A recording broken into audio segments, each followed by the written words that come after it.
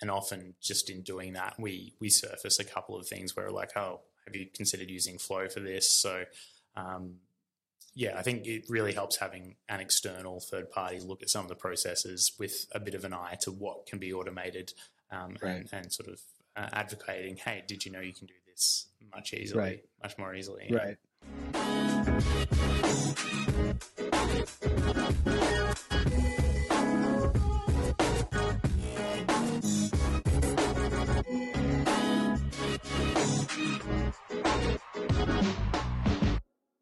And we're live. Gavin, how you doing, my friend? I'm very well, thank you. How are you doing? I'm hanging in there. We've had some technical issues here on the recording, but I think we're in good shape. It's really cool to finally chat with you. We're going to dig into Shopify Flow and some of the interesting stuff that you guys do there at Disco Labs. How do you introduce yourself when you're talking to potential clients, merchants? What type of work do you guys focus on? Yeah, so we're a Shopify Plus focused agency, and we're also really focused on custom app development for merchants. So we don't do design, we don't do marketing, we don't do theme dev or anything like that. We're purely focused on the sort of the back end thing, so building systems to help merchants hook their Shopify stores up to other systems or develop bespoke features for their customers, things like that. Yep. Yeah, that makes you guys, pretty unique because a lot of, I kind of come from the Magento world, and a lot of what makes Shopify unique is there's a lot of the back end stuff that you don't have to worry about as much that's handled really well. But I think I remember when I saw your site recently, and it's like you're like a back end focused agency, and I think you might be. Are you guys like the only one in that category? I think you might be. As far as I know, we're kind of the only ones that are sort of very exclusively focused on that. So there are lots of other Shopify agencies that sort of aim to offer the whole kit and caboodle. And there's certainly lots of great agencies out there that can do app development as well. But I think we're the only ones that are sort of just exclusively focused on that. And so our team is very deep knowledge just on the app dev stuff. And we found that to be pretty good. And it also means that we actually get to partner with and work with a lot of other agencies that have amazing design skills, amazing front-end dev skills, but maybe just don't have the app development in-house. And so we get to partner with them and work with them. So we get to work with a lot of different projects, different agencies, which is really nice. Right. Yeah, I was talking to a buddy of mine that's done some work with you guys and on their checkout and doing like a native subscriptions via like a native checkout before all of the new stuff that's been released with the checkout API. And you guys had some unique ways of making that work. And so we wanted to dig into a bunch of different interesting Shopify Flow use cases that you guys have done. So we can jump into a screen share whenever you want or kind of stay high level, but I know you had a number of kind of interesting use cases around Flow. Yeah, sure. Well, maybe I can touch first on the site that you're talking about with the custom subscription stuff, and then we can dive into Flow a little bit. So because we've been working with Shopify Plus merchants for quite a few years, we've seen some of their pain points, and one of the big ones for a number of years has been a lack of subscription support natively inside of Shopify. So you've got your apps that do or did that and still do recharge, bulk subscriptions, that sort of stuff, but they took you out to an external checkout. So Shopify has obviously been really keen to get everything back into the native Shopify checkout. But some of the work we were doing with clients, one of our clients here in Australia, UFoods, who's a food delivery service, who they deliver a box of meals to your doorstep every couple of weeks. Obviously, subscription for them was a really big part of their business, but using an external checkout really wasn't an option. So it was, I think, about 4 years ago, we actually built a native subscription solution for them using the Shopify checkout. And as soon as we built that, we had a bunch of other Plus merchants coming to us saying, hey, we really want that. And that's when we started work on Submarine, which is our bespoke platform for tokenized subscriptions, upsells, that sort of stuff. So designed very specifically at Shopify Plus merchants. And that sort of released a couple of years ago ahead of Shopify adding its own native subscription support with its new subscription APIs, which is great. It's going to make that native checkout experience available to a lot more merchants in the space, which is really nice. Where we sit is probably more for the merchants that have bespoke needs that aren't going to be met by those subscription APIs. They need to use a different payment processor, or they need a really custom flow, or they need to import tokens from an external system, something like that. Mm-hmm. But yeah, so as part of building that app, we made a decision early on that because we were just targeting Shopify Plus merchants, we would leverage as much Shopify Plus stuff as possible. And one of those things is Shopify Flow. So they're Shopify Plus's automation tool, which has a really nice workflow builder, hooks into a lot of key Shopify features and events and data and that sort of stuff. And we can have a look at that in a second. But we made the decision that because that tool is there, rather than our app doing a bunch of the work that we might otherwise be doing. So, for example, sending an email to a customer when their subscription's about to happen, we actually just plug directly into Shopify Flow. And then that gives our merchants the ability to add their own custom logic inside of Flow to decide when we're actually going to send this email out. But it also allows them to plug it into different email systems. So whether they're using Klaviyo or .mailer or something like that, both of those Shopify apps have Shopify Flow connectors, so you can plug into those, and people can use their existing email systems without us having to rebuild that. So we've actually found that a really nice way to cut down the development work on our side when we're working with Plus merchants, while giving them the option of keeping their existing tools and making things just hook up and play nicely. So that's been really nice from a dev perspective. The Shopify Flow integration. And so that probably leads us into Shopify Flow itself, which I don't know if your audience wants the elevator pitch on Flow, or if you think they're all pretty well across it by now.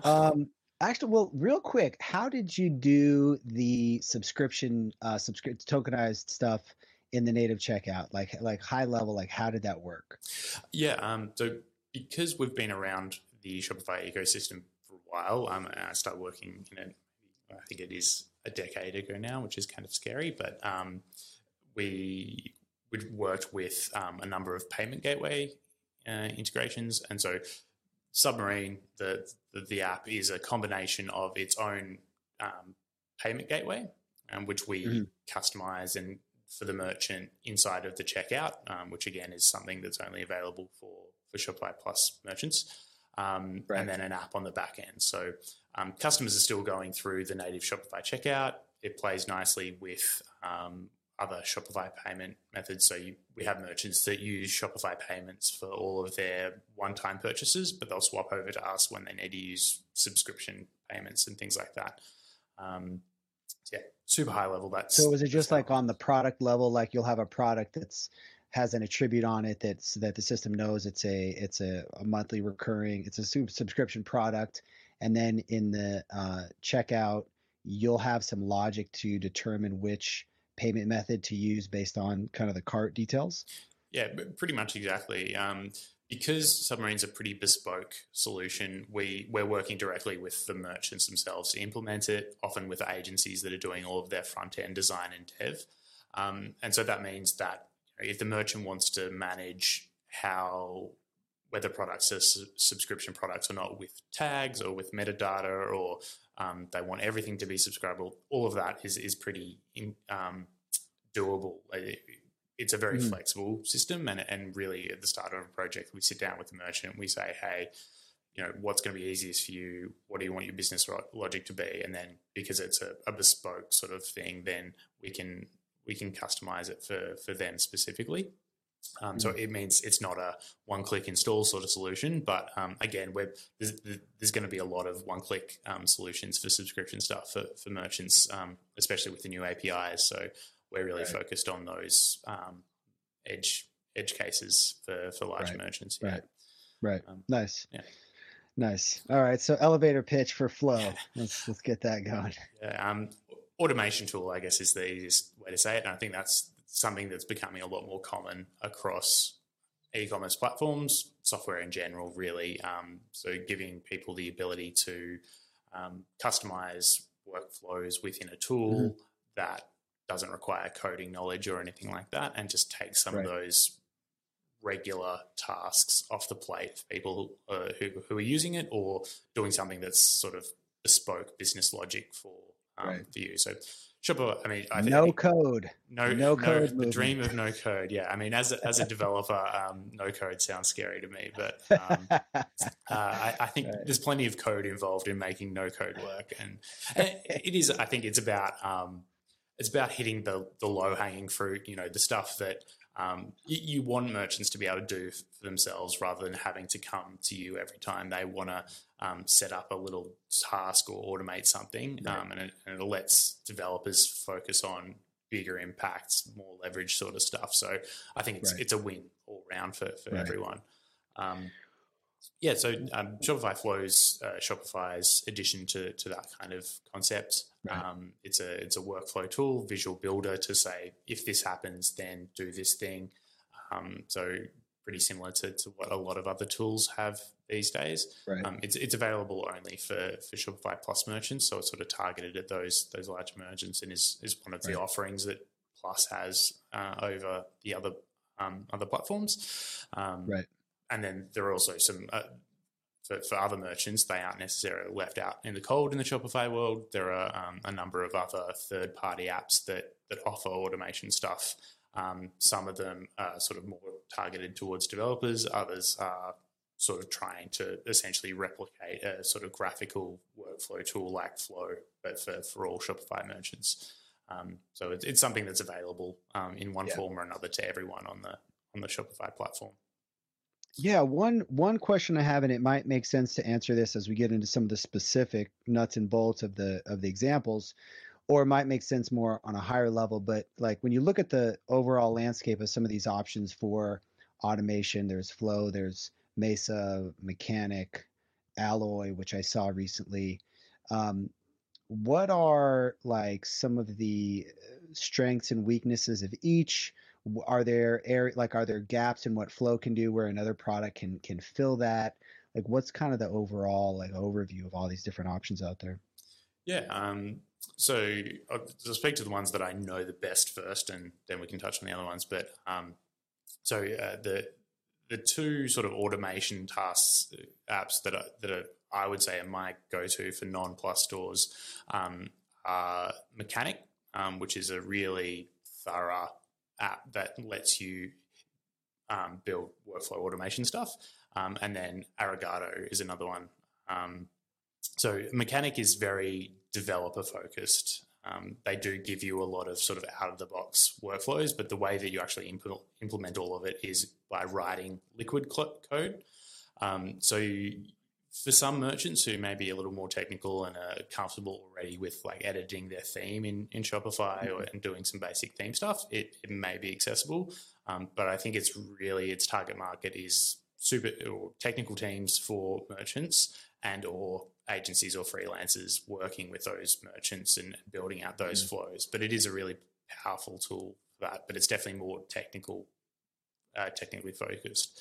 Arigato is sort of like Shopify Flow for non-Plus merchants. It's got a similar graphical interface where you have trigger events and you can set up some logic for your workflows and plug that into other things. And it's pretty well featured. It probably covers a significant amount of what Flow has for Plus merchants. Once you're a Plus merchant, I think you've got Flow there for free, so probably would lean towards using that rather than a third-party tool. But for merchants where that's not an option, then I think Arigato is really, really handy. And both of those tools are very Shopify focused. And the other two that you mentioned, Alloy and Mesa. So Alloy is more of a general e-commerce automation tool, so it's certainly not focused just on Shopify, but it is focused on the e-commerce domain.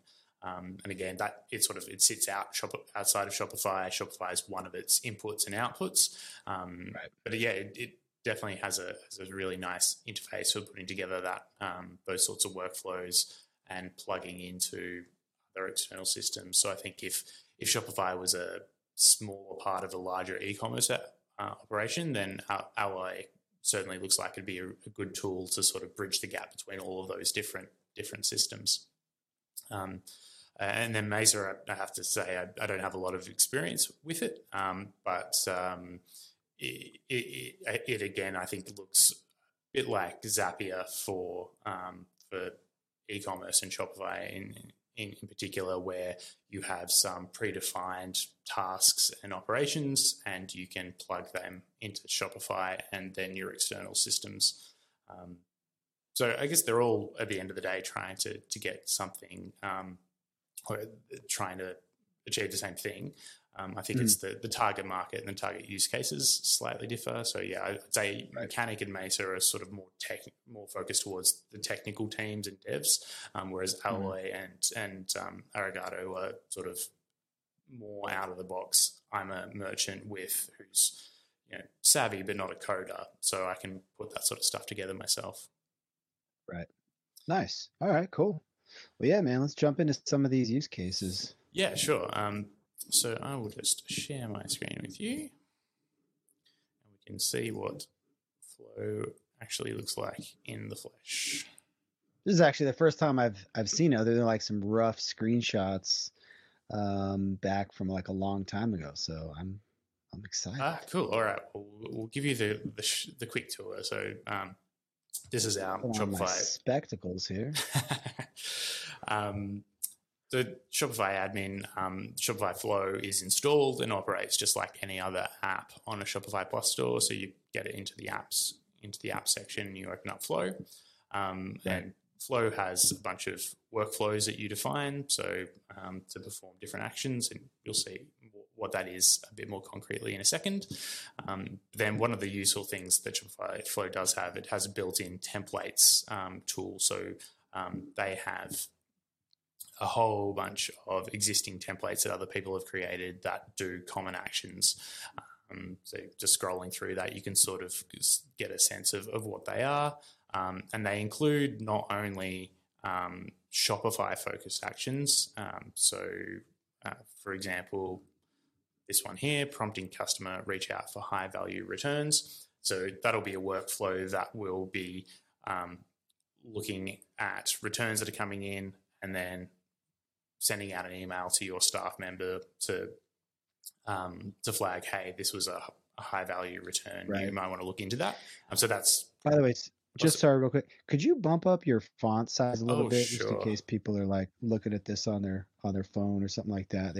Is that a bit better? See a little better. Yeah, that's definitely a little better. Great. Awesome. Sorry about that. Yeah, no worries. So that's a very internal to Shopify sort of action. But then one of the nice things about Flow is that as a Shopify app developer, you can build a Shopify Flow connector into your app. And then from the second that you've done that, inside of Shopify Flow, the actions and the triggers that your app exposes will be visible in that workflow builder. So it does make it really easy to plug your two apps that may not talk to each other together with a sort of, I guess, Flow in that case is working as kind of a standardized interface between two apps. Without those two apps necessarily having to actually coordinate or know anything about each other.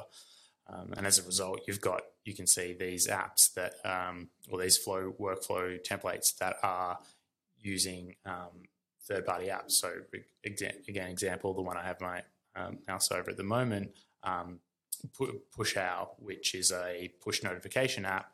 They've built a template to say when a Launchpad sales event begins. So that's a Shopify Plus feature where you can schedule a product launching. You can also automatically push a series of push notifications out to everyone else with Push-Out. So that template stuff is certainly handy for merchants who install Flow for the first time, and they might be wondering, okay, what are some of the things that I can do to save myself time? So you can take a look through this and get some ideas pretty quickly. Yeah. So that's the templates part. And then the connectors, what I was talking about before, apps that you have installed into your Shopify store that support Shopify Flow will show up in here. You can see there's a couple of ones out of the box that Shopify Flow supports. So Slack, Trello, Google Sheets, Asana, and then any app that you install that supports the Flow connectors will show up there as well. And there's actually in the Shopify App Store, there's a collection which shows you all of the apps that support Flow. So always, if you're a Plus merchant, you're tossing up between two apps. Always a good thing to think about is, does it support Flow, and might I want to look at automating things in there? So that's quite handy.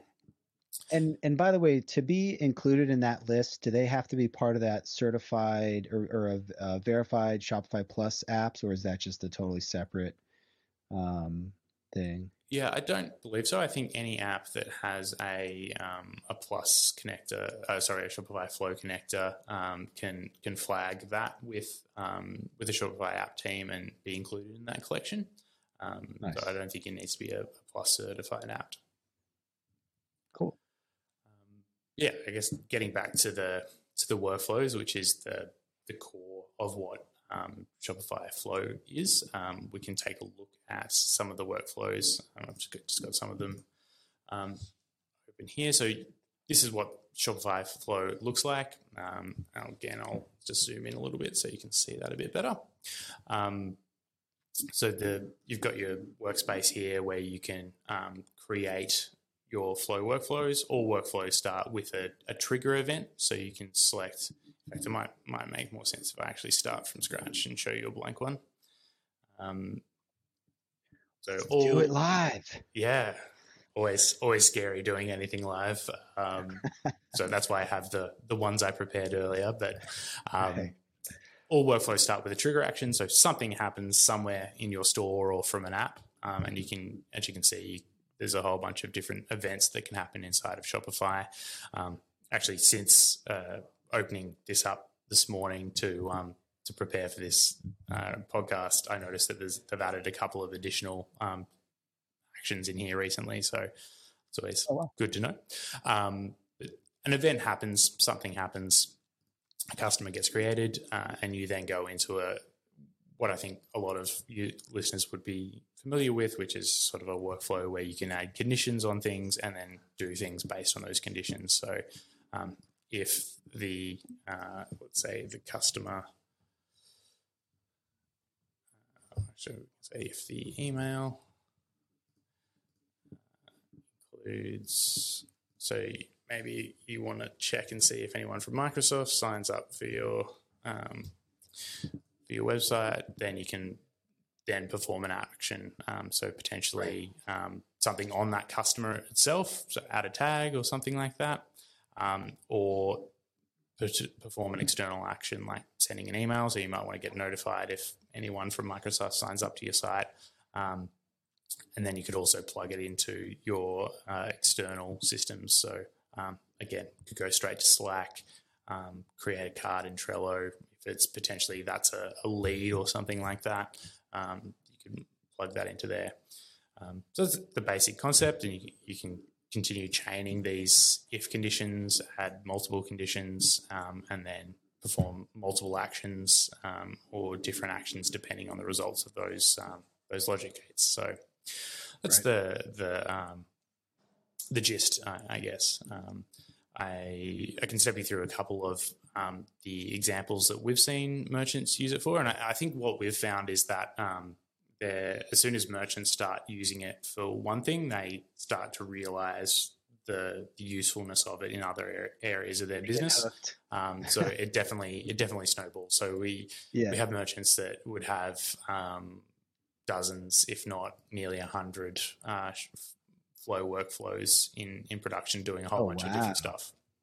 Wow. Yeah. And you don't have to worry about performance issues, scalability. You could throw 100 of these suckers in there and it just works. Yeah. Well, the nice thing about Flow is that it's running on Shopify's infrastructure. So it is very tightly coupled with Shopify itself, which means the latency between the Shopify app or the platform itself and the Flow app is quite short. So we certainly haven't seen significant performance issues. And again, once you've set these flows up, they're sort of running in the background. So ideally, you don't actually have to think about them or be waiting on things to finish. Do you think that for Plus merchants in general, Flow is sort of underutilized? Like, I was listening to a podcast and somebody was saying like, "Oh yeah, we're on Plus and we probably should be using Flow more," or something like that. And I kind of like, huh. I wonder if that's a general thing among a lot of Plus merchants that obviously that haven't worked with you yet, because I'm sure once they work with you, then they're fired up on it. Yeah, I think it's definitely a fair comment. Like I said, I think once people start using it for some things, they start to see a lot of other places in the business or in their workflows that they can use it for. But there's also just, merchants are super busy. They've got a lot of things on their mind. So perhaps learning a new tool or even just taking the time to stop, take a step back and look at their current workflow processes.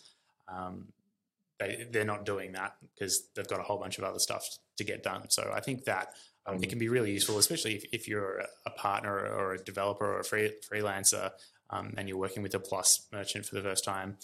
So quite often what we'll do when we start working with someone is a bit of research into their workflow processes to really understand how the business works. And often just in doing that, we surface a couple of things where we're like, oh, have you considered using Flow for this? So, I think it really helps having an external third party look at some of the processes with a bit of an eye to what can be automated and sort of advocating, hey, did you know you can do this much more easily? Right.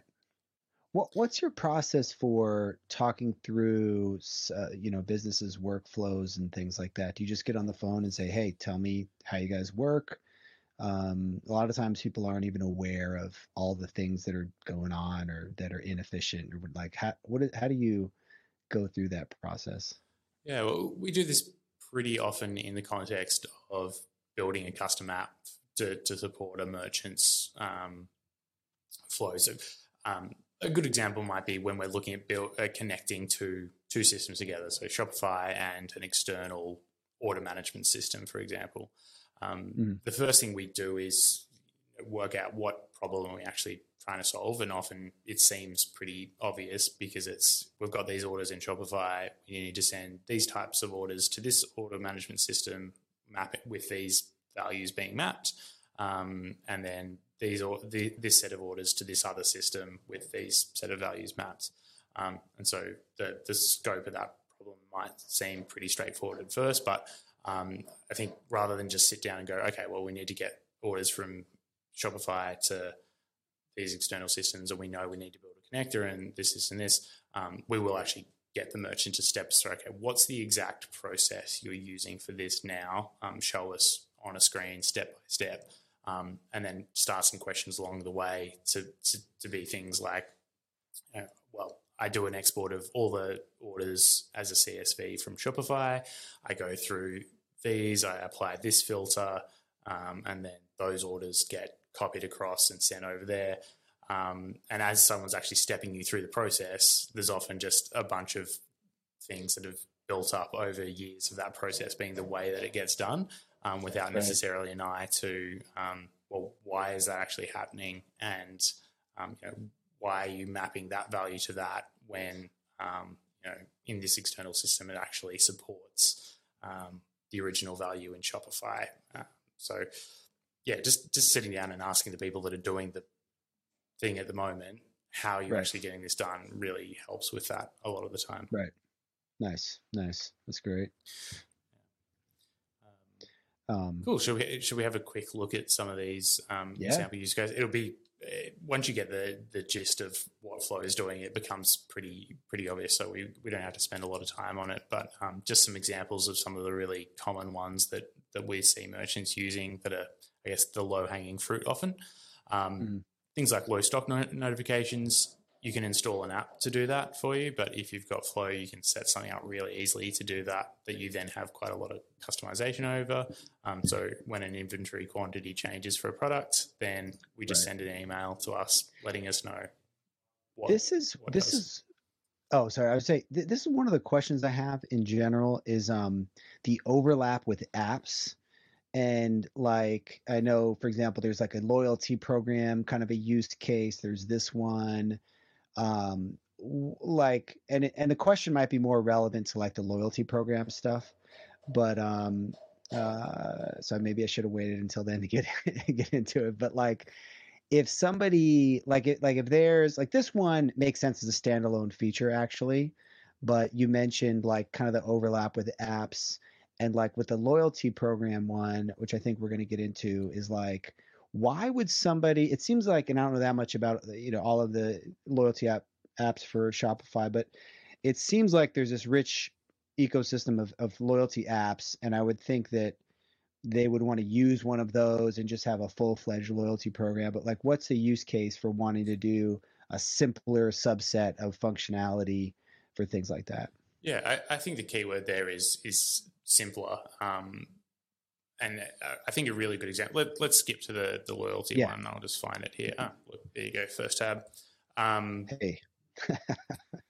Getting a bit big. But so this is how you could implement a really simple loyalty system inside of Shopify Flow, which is anytime an order gets paid, then we look at the total spend of that customer. If it's more than $100, we add a particular tag, which is Bronze VIP.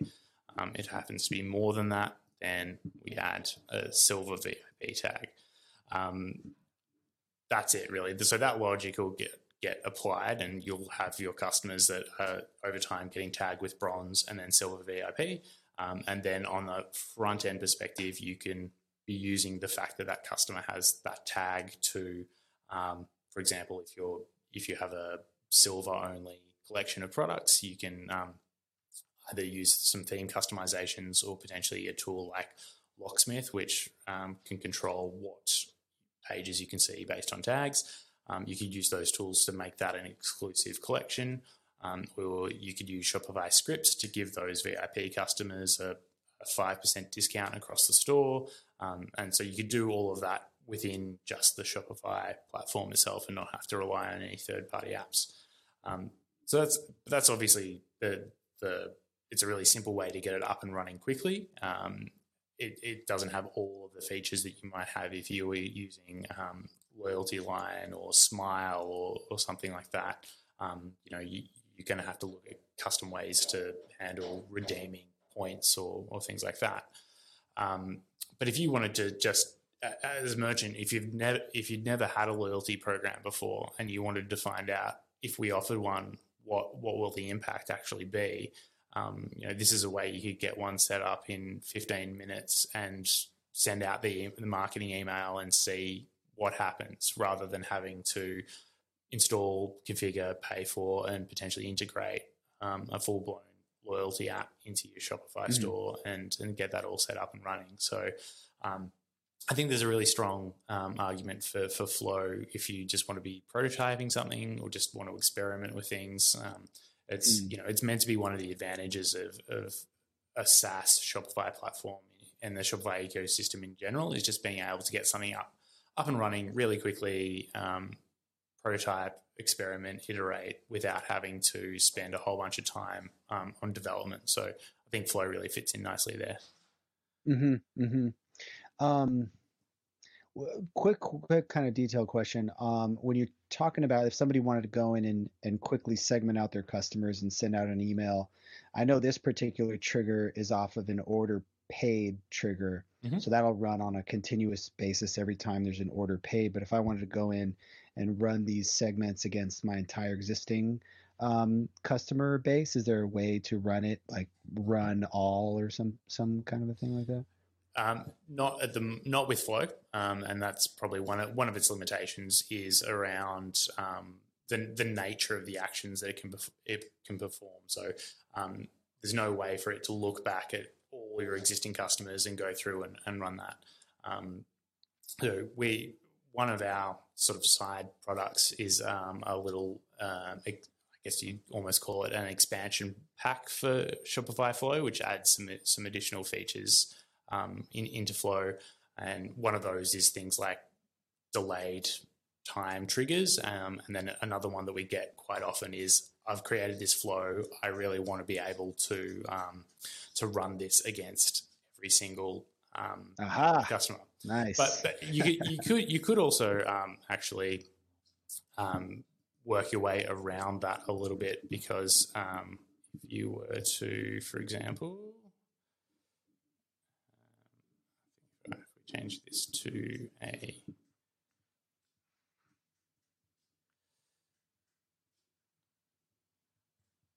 no, I was thinking.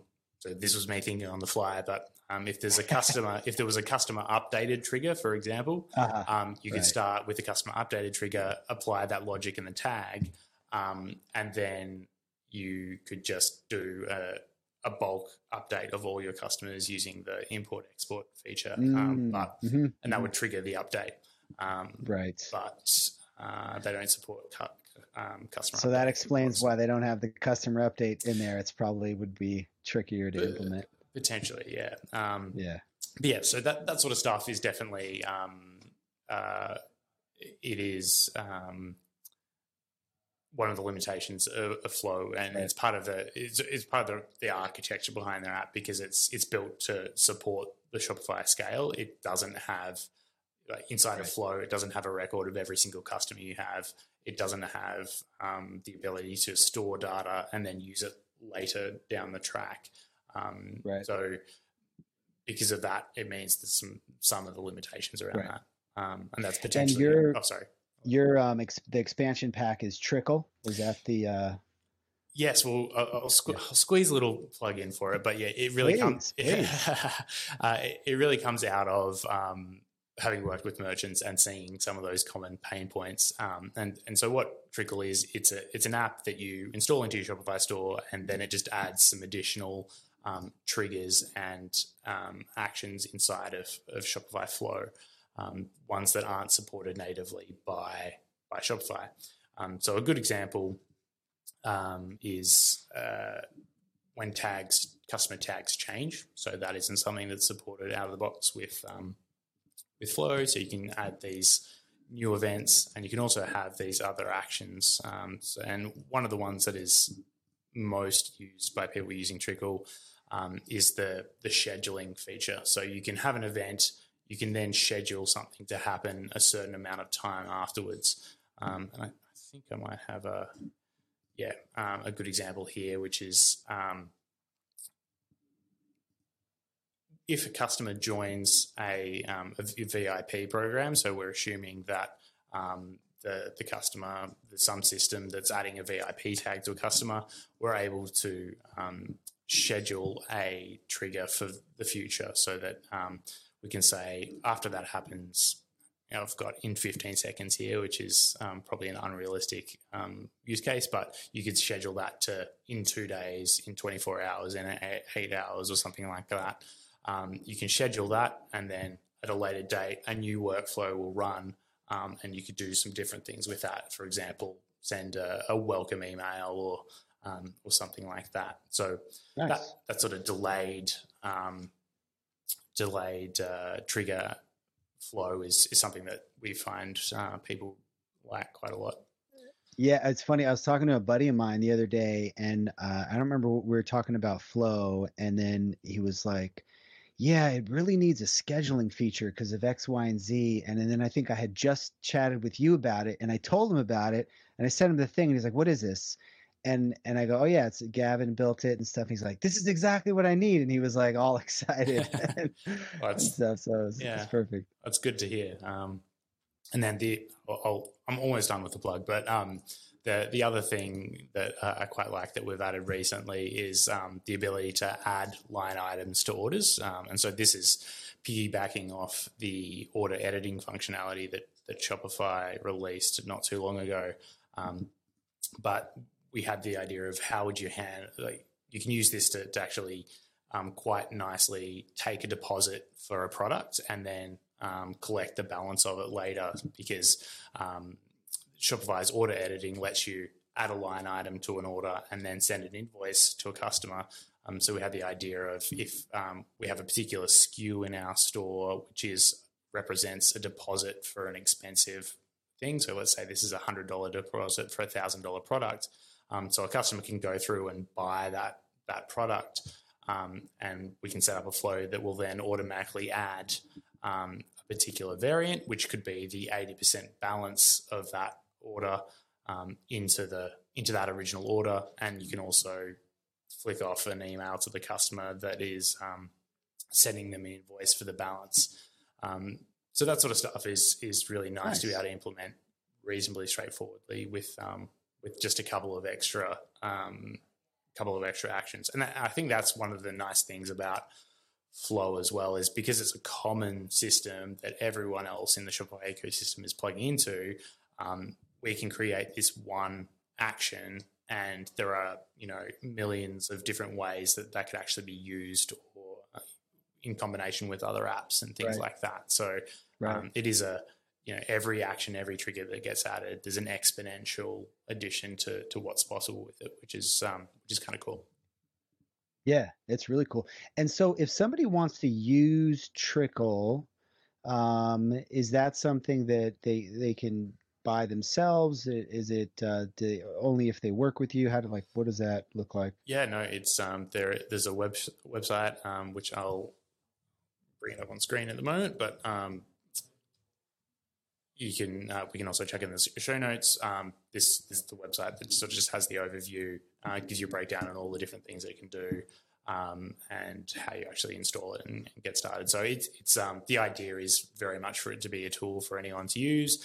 It's not in the Shopify App Store because it is a Plus only. Like, you can only really use it if you're using Shopify Flow. You can therefore only use it if you're Shopify Plus, and the App Store doesn't carry Plus only apps. But the idea is that the same way that Flow is a tool for merchants to be able to just get up and running without having to do any code, Trickle is meant to be an addition to that, which just gives you some extra features. So as a merchant, you shouldn't. These docs are ideally anything you or you need to get up and running. But of course, you can hit me up and bug me with lots of questions. Very happy to do that. Awesome. Very cool. Let's see here. Where were we?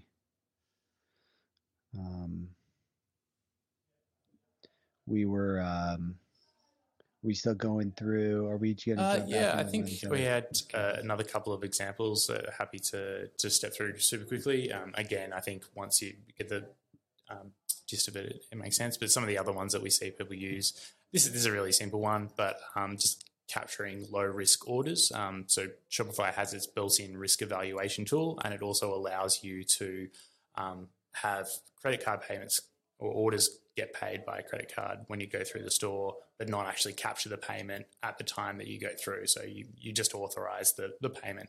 Right. This Shopify Flow will just look at the risk level that Shopify has evaluated on the orders, and it can capture it automatically immediately. And then it leaves the medium and the higher risk orders for you to manually review and capture. And that is a much nicer way of dealing with fraudulent orders than capturing the payment and then refunding it, because if you capture the payment and then refund it, you don't get refunded the transaction fees that you paid for the order. So just setting this up might actually be saving you, if you have a reasonably high number of fraudulent orders. It can really reduce your risk level with your payment processor, and reduce the amount of fees you're losing in the lack of those refund fees. That's a nice one. And now this is another one, like there's different third-party fraud services, and then the Shopify's own service and stuff like that. You're dealing with the really good-sized merchants, right, that are on Plus. Is this the kind of thing that makes sense, practically for them, versus just plugging in a solution that they don't have to really think too much about the details? It just kind of works. Yeah, I think it's really going to come down to, I tend to find that merchants who have a particular a particularly good understanding of their fraud patterns, or who maybe have unique fraud patterns, benefit from a third-party app that is specifically targeted at that problem.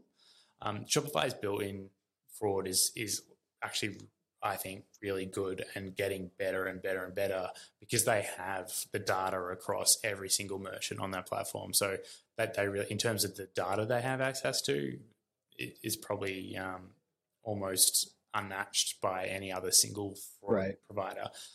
Yeah, I mean, payments is like their core business, so that actually that makes a lot of sense. Yeah, so I think that what they have out of the box is really, really good, and it gets better. And the only downside of it is they're looking at these million merchants across the globe and looking at every single fraud signal. So they're really looking at it across a huge range of merchants. So if you are a merchant that has a specific, say you have a specific problem with friendly fraud in the US versus stolen credit card numbers coming from Indonesia, maybe there are subtle differences in the type of fraud protection you need particularly. And in that case, perhaps it's worth talking to, and if you have a particular fraud problem on your store, it's worth talking to the third-party apps and seeing if there's something they have that can help your specific situation. But almost always my recommendation is, unless you're coming into it with an existing fraud provider or you need something, look at the Shopify fraud, let it do its job, and then if you're seeing a high incidence of fraud, then it's worth digging into it. But it's pretty good out of the box. Right. And so Shopify does not, by default, refund you the transaction fees. I think that, it's funny. I think Stripe did that for the longest time. And I remember them at one point changing that, or at least I saw them announce that they changed it. But then I noticed my own Stripe payments refunds they'd still took care of the transaction fee and the refunds for me. So I don't know if I was maybe grandfathered in. Yeah, they did grandfather a lot of people into that. So I think that's still the case for some Stripe accounts. I don't know if they'll eventually get rid of that rule for everyone, but because Shopify Payments is built on Stripe under the hood, when Stripe brought that rule in, Shopify basically had to. Right. Nice. Okay. Cool. I love it. Yeah. Next up. I think. So this is the last one that I had to talk through, but this is another common one. It is just for merchants that want to flag particular types of orders. And a common use case we see is when you've got a particular shipping method that's like express, and just having a system in place to really flag that with the warehouse management system or the team in the warehouse. So, for example, if an order is created and there's a shipping line that is express or whatever the titles of your express shipping options are, you can add a tag to the order, and often order tags will flow through into an external work management system. So maybe you can have a rule inside of your warehouse system that says, if you have this tag, then we put it in red, we make sure we know it's a high priority. And then alternatively, we can also, and this is an example of taking two actions based on this outcome, we can also flick off an email to our warehouse team and just say, hey, heads up, you've got this express order. So yeah, just things like that. So it might be particular shipping method. It might be that it's a particular payment method, so like an afterpay order or something like that. It might be something shipping to a particular location. Anything like that you can detect and flag. Right. And I'm also wondering with something like this, like would it be easier to do this inside of your, ShipStation or your warehouse management software? Like I'm sure they have similar rules for this kind of a thing. So what's the rationale doing it in Flow versus in those external systems? Yeah, I mean, if the external system can do all of that and handle that, then that's great. I guess situations where perhaps that system doesn't have access to the data that you care about. So shipping is probably not a great example because most warehouse systems are going to be pulling in the shipping data, but a lot of warehouse systems wouldn't be pulling in the payment method of the order. So if the external system isn't aware of it. Another situation might be where you have multiple fulfillment systems. So we would sometimes have merchants who are using 2 different warehouses to fill orders that are going to different places. And so for consistency, to have one piece of logic inside of Shopify to perform that logic, and then it can apply it across or across all orders rather than having to set it up in 2 separate places. Right. I had a buddy that has an app, a post-purchase app, and I want to pick your brain on the fly about this use case. But basically, like for certain like Plus merchants that have ShipStation, I want to say that the post-purchase flow. So ShipStation is pulling. So I think the way his thing works is it edits the order after the fact. There might be a couple minute delay or something like that where it adds the post-purchase. And ShipStation is pulling the order in too fast. So he can't get to it before ShipStation pulls it in. And I was just thinking maybe there's a way to do that with Flow. So I was curious how you might. I know I don't have that much detail for you, but I get that. So order editing was a great addition for merchants and a huge pain in the ass for all developers who have to deal with it, because a lot of systems just have this built-in assumption that once an order is created in Shopify, that's the order. Which was the case for a very long time, and is one of the reasons that order editing took so long to get into the platform, is because there was just that assumption baked in so many places. I don't. This would be a great situation if, for example, ShipStation had a Shopify Flow integration. I don't know if they do off the top of my head, but as an example, what you could do is not, rather than ShipStation pulling directly from the order created webhook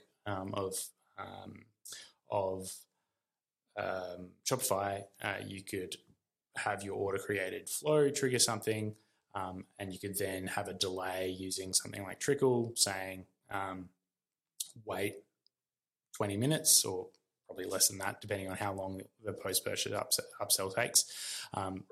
Wait 5 minutes and then notify ShipStation, hey, this is an order that you should pull into your system, and either push that order payload across or tell ShipStation, hey, can you pull this order in? So that's kind of how you could look at solving that. Yeah, I mean, in a lot of these cases also, you talk to ShipStation in this example and say, hey, this is a problem we're experiencing, and often they'll be able to help you out with that directly. But in a lot of the cases they can't, or they just say, well, that's not a big enough use case for enough of our merchants for us to care about. And so in that case, the effort you go to set up a flow and just have a slightly different approach that's custom for your business, it's a lot less effort than saying, all right, well, we need to find a different shipping system. So. That's a great example of where if they did have that built out, all of a sudden a customization like that, which would have taken custom API integration or dealing individually, is just handled. And like you said, it opens you up to exponential amounts of integration combinations and stuff like that. So that'd be cool. See if they had that. Nice. Well, thanks for walking through all that. That was cool to get a better, some better visibility into some of the specifics. I think I'm starting to wrap my head around it a little better. And it's neat, all the stuff that you can do in there. What else was I know we're a little bit over our time. You doing okay on time? Yeah, I can stick around for a bit. Cool. I think the last question I had, I've been thinking about performance front end, like Google Lighthouse type stuff, Core Web Vitals and stuff. And I know you deal mostly on the back end. Do you on the back end Do you look at front end performance stuff at all, or do you? Because I know like front end development, you don't really touch. Do you not really worry at all about front end optimization stuff? I mean, I definitely used to when I was sort of starting out as a freelancer in the Shopify ecosystem. It was very much as a jack of all trades, and I did quite a bit of theme development. And to another plug, wrote a book about it at one stage. So it's definitely something that we see a lot of. Yeah. Yeah, so performance has certainly become more of a focus for merchants. Historically, I think they were more focused on the features and functionalities and what their site looked like versus how quick it was, which I always found quite frustrating. There's now decades of research on how 1 second faster in load speed is equivalent to 3 or 4% conversion rate boost. Like it's a very significant correlation. And I think Shopify has started to address that as well, because they've realized that if they're getting a reputation for having slow themes and slow websites, even if at the end of the day it's kind of the fault with the merchants that are using the platform by just throwing a bunch of apps on or uploading 100 megabyte bitmap images and things like that, it's not a good place for them to be in. So I think that's the motivation behind them releasing the page or the site speed rank. So when you look at your theme inside your admin, you can see a number which is, hey, this is how fast your site is. Yeah. I don't love that approach, like just chucking a number on it, especially so the way it works, it takes the average of your Google Lighthouse score. So Google Lighthouse is a tool that gives you a performance number based on, they look at your homepage, and then I think it's the most visited product page and the most visited collection page, aggregate that average, and then give you a number. And I have a few issues with that being their sort of approach, because there are really fast sites out there that do really well, that get terrible scores. So I think I was reading the other day, Gymshark had a score of 6 out of 100, and they're a multi-billion-dollar business. So I think, and they've got. I looked at Allbirds the other day; it's like a 9. Yeah, so it's and a big part of that is that Google Lighthouse is using the metrics that they know about in terms of and the technologies that are being used to serve a site.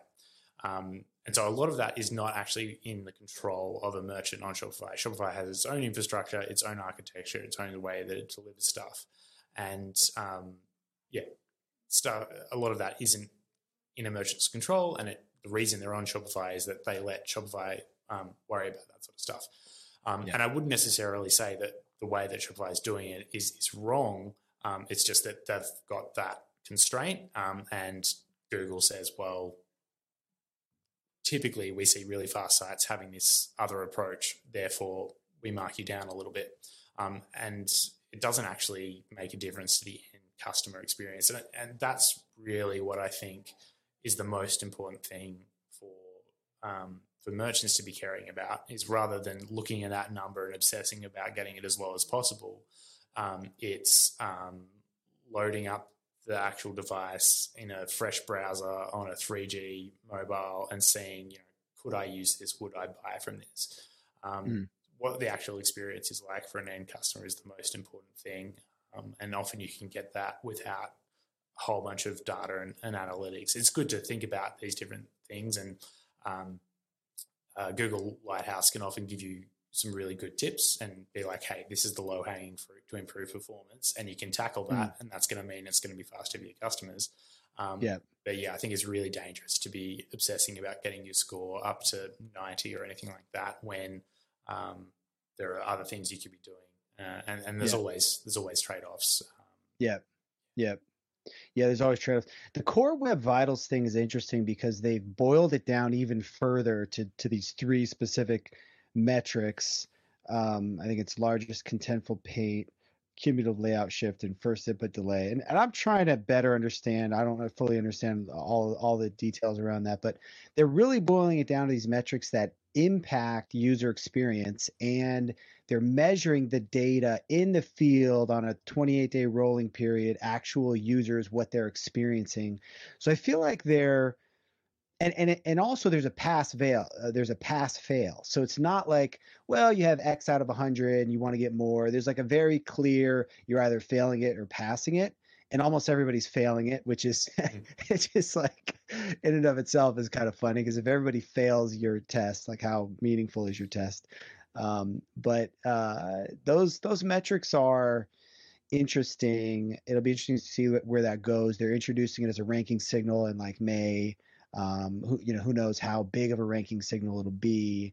But it's I think a lot of people approach it the way you're describing, is like, you can only spend so much time worrying about that.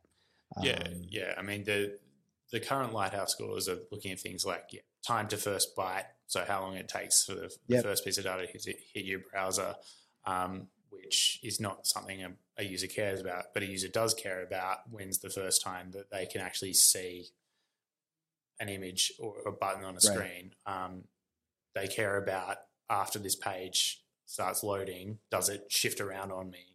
So, and that just gives you the impression of so much slowness as a user.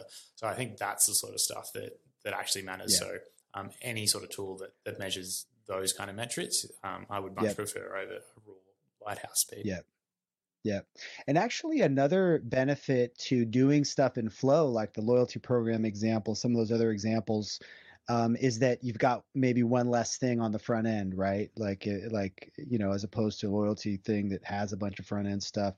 If you're doing that all in Flow, that's all happening really performantly in the background. That's another little benefit there as well. Yeah, I think app developers have sort of just let front end developers take the blame for all the slowness on websites for a long time. But I think we're going to have to get a bit better about that. There are apps that you install them and they add another version of jQuery to the front end of the theme. And I've seen sites that have literally 10 different versions of jQuery loading on every single page. It's kind of just irresponsible as an app developer. So, and there are techniques that you can use that you can make sure that your app is loading asynchronously, only on the pages that it needs. Don't load jQuery if it's already on the page. If you really need it, ideally, don't use jQuery at all. And there's just so many things that you can do as an app developer to make that not painful and to actually have no impact on that initial page load as well. It's not that difficult to build an app that does that. But I think, historically app developers have been like, our focus is on the back end and the app stuff, and front end, whatever. I do think that needs to change. Yeah. Well, it's kind of the nature of an app ecosystem, is that as an app developer, you're focused on the business domain you're focused on, and that's where you're creating value and stuff like that. So then there's these negative externalities that, are hard for you to worry about until they get surfaced up. And like, I think there's this new performance dashboard update that Shopify is launching in the summer, which shows a history log of when performance changes, and it shows like which app made an update and when, things like that. So I think those are going to be helpful. Yeah, I think if you can do that, and then if in the App Store there's a way to sort of surface that information, and just, I guess, at least if there can be a little green tick that's like minimal performance impacts, I think that will force a lot of app developers to focus on it a bit. And I think the increase in headless builds as well will help with that, because app developers are going to have to be building their apps in a way that offers functionality outside of the Shopify theme context, and that has a more API sort of approach where front-end developers can choose what they want to pull in and when. So I think that'll help as well. Right. Are you getting involved in more headless builds? We have a number of clients that have headless stuff. I think when we build apps, we're almost always building them as we expose an API to the front end. And again, it's easier to do that if you're not a one-click install app and merchants expect it to be up and running. because everyone's theme is so different, and because we're working directly with merchants and their theme dev teams, we can sort of afford to take that approach, I guess, and build an API that we expose to the front end. But then it's up to the front end devs to actually build out what they want and call our APIs when they need that data, which leads to a much nicer experience for the customers in terms of performance. Like, you're not even touching our app until you need it. But it's obviously you can't do that if you've got a one-click install app on the App Store. But I think that is going to become more and more common. So I caught the podcast with the Shogun founder on the stuff they're doing around headless, which was super interesting, and be interesting to see where that goes. But I know we're over our time. Gavin, thank you so much. It's been fun catching up. Where's the best place for people to find you online? On Twitter is probably the best, at Gavin Ballard. Very simple. And if you want to email me, then I'm just Gavin@gavinballard.com.